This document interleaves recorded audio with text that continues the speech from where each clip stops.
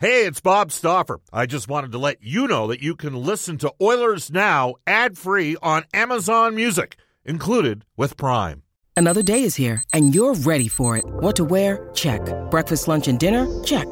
Planning for what's next and how to save for it? That's where Bank of America can help. For your financial to-dos, Bank of America has experts ready to help get you closer to your goals. Get started at one of our local financial centers or 24/7 in our mobile banking app. Find a location near you at bankofamerica.com/talktous. What would you like the power to do? Mobile banking requires downloading the app and is only available for select devices. Message and data rates may apply. Bank of America N.A., member FDIC. When you need mealtime inspiration, it's worth shopping Kroger, where you'll find over 30,000 mouth-watering choices that excite your inner foodie. And no matter what tasty choice you make, you'll enjoy our everyday low prices, plus extra ways to save, like digital coupons worth over $600 each week. You can also save up to $1 off per gallon at the pump with fuel points. More savings and more inspiring flavors make shopping Kroger worth it every time. Kroger, fresh for everyone. Fuel restrictions apply. Bob Stauffer joining you at Rogers Place. Chris Knobloch is the new head coach of the Edmonton Oilers. Guests and Oilers Now receive gift certificates to Ruth's Chris Steakhouse. Whether you're celebrating a special moment or simply savoring a night on the town, every meal is an occasion at Ruth's Chris Steakhouse. Tell Brendan, Chris, and Chef Eltaff that Oilers Now sent you. Ruth's Chris is open 4 o'clock on Oiler game days, 5 until close Tuesday through Sunday. As we head off to the River Cree Resort Casino hotline to parts unknown, we welcome back to the show the former general manager, head coach, a 3-time Stanley Cup champion with the Edmonton Oilers. It is MacT on Mondays with Craig MacTavish for Contract Equipment, Canada's premium equipment dealer with rental and sales. Hello, MacT. How you doing? A little blue from the news, as you might imagine, but doing fine. Yeah. Well, let's start there. Your thoughts on Jay Woodcroft and Dave Manson being relieved of their duties? Well, I mean, I never like to see coaches lose their job. I have such respect for how difficult that job is and how good these people are and how passionate they are about the work that they do. Coaching, as you and I have talked about many times on this show, is such an incredibly difficult job. And I feel for these guys. There are a lot of instances where there are coaching changes that the coaches embrace. I mean, they're so burned out from trying to fix the product on the ice that they, at times, are so frustrated and burned out that they welcome the coaching change. But certainly didn't get that sense from Dave Manson, who was a teammate of mine and as good a person as you're ever going to meet in this game. And Jay Woodcroft, who I've worked with for many years and been friends with, too, for the years that he's been here, and had great respect and regard for what he did as a coach. .643 winning percentage. It's up there, MacT, for the Oilers. 5 playoff series the last 2 years, 50 wins. 13-game, short shelf life, great expectations, results-driven business. I will tell you, I was a little surprised on Sunday morning. I'm the first to admit to it, and I have empathy for the position that I got to tell you, Matt, I don't think and people say, "Oh, Stauffer, that's because you're a wuss and you work for the team." And I do work for the Oilers Entertainment Group, but even before I worked for the Oilers Entertainment Group, I wasn't calling for coaches to be fired. You were here for 8 years, and you and me had. Yeah. I had lots of. We had our elements and our moments, and you were critical of me at times, but it never was, in my mind, malicious, and you were never after my job. And I think there's a way to criticize people, and everybody knows that the media has every right to criticize athletes and coaches when you decide to get into this business. That as part of the package. Yeah. But the things that bother me about some of the criticism about coaches, and I'll speak to Mark Spector's article before Jay was fired a couple days. I mean, Mark's a bright guy. He's a talented writer. We all know that. But he's always the guy that is going to recommend it, as he did for me a few times too as well. He's always going to be the first guy to say the coach has to go. And, I question his motivation for that. And it's fine that he has that opinion, but I think at times he goes overboard. And when you say that if he's not fired tomorrow, the owner is absolutely quit on the season, to me that's a ludicrous statement, and it goes over the boundaries of what's respectful for people and even humanity. It's just these guys stand up there. Jay would answer all Mark's questions, all the media's questions. And for that, I think the coach should be afforded a certain amount of dignity. And, it's a much different media world now than it was back when Glenn Sather was running the Oilers and he had run-ins with Terry Jones. You don't see that much anymore. Yeah. But at the same time, I think there's a line and a boundary and a respect that the players have to have for the media, the players have to have for the coaches, and the media have to reciprocate that level of respect. And that's not always the case. I did get a tweet from David Staples. He heard the segment last week, and he said, MacT's right, I am a nerd. so kudos to David. I might not necessarily been talking about him, but I'll defer to his opinion about that. Well, we all got a little bit of nerd in us. Yeah, but that shows me a sense of humor. Yeah, and a sense of humanity. And it's just, sports is fantastic, but you have to remember that these guys are people too. I'm not saying I'm not saying I disagree with the move or agree with the move.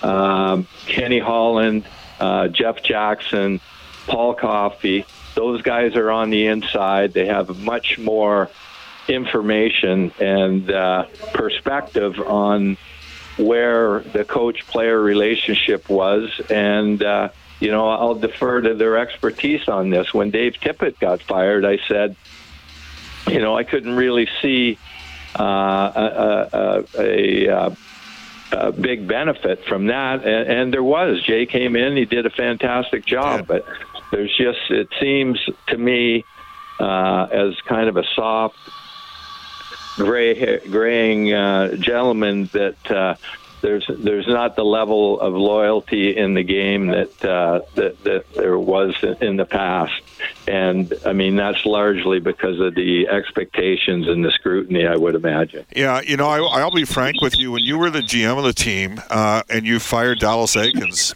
I felt the team needed to fire Dallas at that time, and I think Dallas was. You talked about relief. I think that and I think you've hinted to this when you've done the show in the past. We've talked about this. He was pretty comfortable with the decision, wasn't he? When you well, he knew he had no chance. And I knew it too. I knew he wasn't going to survive the year. I knew because of the quality of our personnel that we just weren't good enough. I saw it firsthand. Night after night, yeah. You could have Scotty Bowman in his prime, and that team wasn't going to get in the playoffs. We just weren't at the level necessary to have the success, and I certainly wasn't blaming Dallas Aikens for where we were, but we weren't good enough, and I saw how hard it was on him. It was incredibly difficult, and he's a friend of mine, and I would go to war with that guy any day. We went through tough times. We've talked about that before, yeah. And never a crack. And to me, that's character, and that's really important. Well, the general consensus is, I think, one of surprise that this has occurred this early in the season, I think that now. It's, as you know, I have personal history with Chris Knobloch. I've known him. I did his games at the U of A. I was very dismayed with Kootenay because of why they removed him as their head coach for basically interviewing for another job, which I got to tell you, I think and it should have never leaked out, and it did leak out, especially since it was a U of A position, and those are supposed to be in camera. Nobody's supposed to let anything get out of there. And then he resuscitated his career, a bit like Mike Babcock after getting let go in Moose Jaw, resuscitated his career at the University of Lethbridge. Chris resuscitated his career in Erie and is the only major junior coach ever, MacT, with 4 50-plus win seasons. So on that note, what do you think of the opportunity that's ahead of Chris Knobloch, and maybe a little bit of thought on Paul Coffey coaching defense as well? Well, I know Chris a little bit. I had some dealings with him when we drafted Connor, and to me, he's a guy loaded with integrity, and I think his coaching record is decent. The personality I can speak to more than the coaching, the tactics, and his relationship with players and his ability to motivate people. But I know his character is super strong. That's my impression and limited dealings with him. Jeff Jackson has great familiarity with him. And when you come in the position that Jeff's in, change is inevitable. And I'm sure Jeff didn't envision changing a coach out this early, but change is inevitable. And he'll start and to put his mark on the hockey team as he's done already. And, change is inevitable. Paul Coffey, I think I coached with Paul Coffey at the Spengler Cup a few years ago. And as I told the players, as we won the tournament and we were having our wrap-up party, and I told the players, I learned a lot from Paul Coffey in his 2 weeks with us, because he reminded me a lot of the way I felt about John Cooper when I interviewed John Cooper before we hired Ralph Kruger. He interacts with the players. He's not a guy. He spends a lot of time in the dressing room, or he did at that tournament, and had great interaction with the players. He's not a coach that's going to be lost in his computer. He's got a great ability to communicate, and I think he's going to inspire these players. I really do. I saw it before, and I know people are talking about his lack of experience, but maybe the tact and the angle that he's going to take is going to resonate with these players, because it certainly did in Switzerland with us. He did a fantastic job for us there. Craig MacTavish, MacT on Mondays, courtesy of Contract Equipment, Canada's premium heavy equipment dealer with rental and sales. It's the Oilers and the New York Islanders are going through the pre-roll here in the building as we speak. That's one of the processes that's changed here, with Oilers now going from noon to 2 to 5 to 7. You were, MacT, you were still with the Edmonton Oilers. I'm just trying to think. During the 18-19 season, you were still with the Oilers that year when Todd McClellan was fired, right? Yes. So Pete was the GM, and at the start of the year, the three right wings were Yamamoto and Yamamoto along with Ty Ratty and Jesse Puljujärvi. It was not the strongest roster, okay? Not the strongest roster. I think we can agree on that. I wasn't a big fan of that firing, and you know that. Yeah. Now, one of the things that's occurred here, and you had more time for advanced analytics than maybe you let on, I think at times, Craig. I mean, you hired Tyler Dello. But if you take it, can you read, like, the Oilers have amongst the best the Oilers have a 58% expected goal share, Craig, when McDavid is not on the ice 5-on-5. Like, that is skyrocketing above what it's been before. Like, frankly, they've been a little bit unlucky out of the gate here as well. And let me ask. The puck luck has been non-existent. And, this is a smart league. And teams are devising ways to try and limit the damage that Connor and Leon do. And what I see when I watch the games now is teams will not let Connor or Leon get behind them.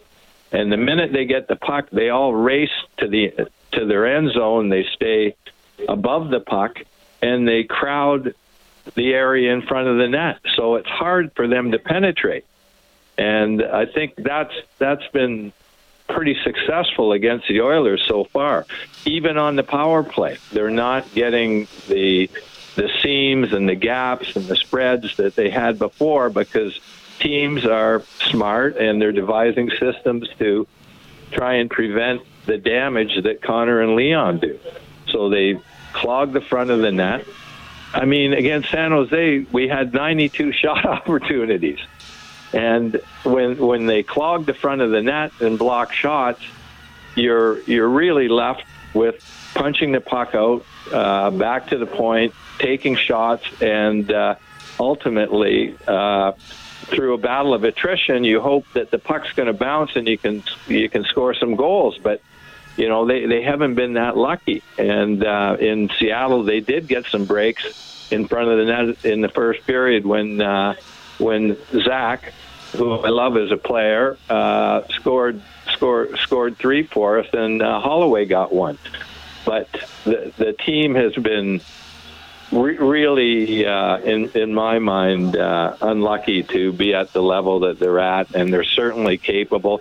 When you look at the teams above the Oilers right now, I can't see one team above the wild card that the Oilers can't catch in a pretty significant hurry. It needs to be stated, Todd. It's going to be tough for Edmonton to reel in Vegas or Los Angeles. Like, LA's gotten off to a great start. Todd's done a good job there. Like, they've kind of reloaded. They haven't rebuilt. Vegas is a well-run organization with Kelly McCrimmon. Vancouver, Rick Tocchet, you know, they've missed the playoffs 7 of the last 8 years. They are the team that's shooting the lights out. They're like at a 16% shooting percentage, and Demko's at .940, and Casey DeSmith's had a good start too. Like, and that's where I want to end this, Craig, if possible. Goaltending. Pat Burns, and I met him at the 91 Canada Cup, and he did not hold back with his thoughts on things. He was, but he had a saying: goaltending, God rest his soul, goaltending 70% of hockey unless you don't have it, and then it's 100% of hockey. And you know, the Oilers head into tonight's game with the lowest save percentage in the NHL. And we've seen, wow, yeah, and it's not all on the goalies. They've given up way too many odd man breaks through the neutral zone. They've given up, too high of a percentage of looks in the D zone. But at the end of the day, you could use a save, can't you? Well, I mean, I and even when Stewart plays well, for some reason, the goalie in the other end has a career night, and I feel bad for Stu because a lot of nights he's been okay, and there's so much pressure on him. It's just incredible. It's people, you don't understand. A lot of people wouldn't understand the level of pressure on some of these guys, and how it can negatively affect your performance. And I mean, it's a big boy league. I get it, but you know, I think Stewart's got a bright future in front of him, and I'm sure everybody, the coaches, are telling him to relax as much as he can and do the job. But I mean, as I said before, goaltending's like putting in golf. If you don't have it or you can't put it in the hole, you can do a lot of things right, and you're not going to get a great result. There you go, Craig. Epstein's mother's text the show. I haven't heard from Epstein's mother for a while. MacT bringing empathy on today's show for the position that Jay and other coaches are in. And I got to tell you, yesterday was a hard day. It was. Like, you know, when I think... Yeah. You had a relationship with Jay for the last 4 years. I mean, these are tough moves. Yeah. And I think Jeff Jackson said it really well yesterday about when he was queried about whether he had consulted the players about the move. And, I mean, he's a sharp guy, and that said a lot to me, that that he said players don't want to be involved in this. They don't want blood on the knife. They're hockey players. They have no interest in being involved in these decisions. And he's right. Thinking back to our days as players, there's no way we'd want to have anything to do with this. And I think any of the dialogue out there that Connor's got anything to do with this is completely false. Craig, great stuff. Look forward to seeing you in person in the next couple of weeks. Thanks for joining us on Oilers Now. Sounds good. Thanks, Stoff. You bet. Good luck tonight. All right, Mac T on Mondays for contract equipment. Ryan Rishaug tweeted out earlier today, spoke to Jeff Jackson, clarified he and Holland's comments about players being consulted on Woodcroft firing. Jackson says there were normal discussions, this is Ryan Rishaug tweeting this, normal discussions between Holland and some of the veterans about how things were going during tough times, but players were not specifically consulted on the coaching change. He also clarified that McDavid is not consulted nor put in a position to weigh in on organizational decisions like yesterday's and other hirings. All right. So there you have it. That's from Ryan Rishaug's Twitter from earlier today. Nicole Heatley is up next with a global news weather traffic update. And when we come back, we'll hear from Connor Brown and Warren Fogle, who previously played for Chris Knobloch. We'll get to a bunch of your texts as well. We're going to do Pro-Am Sports Game Day Trivia. Bob Stauffer at Rogers Place. It's 427 in Edmonton.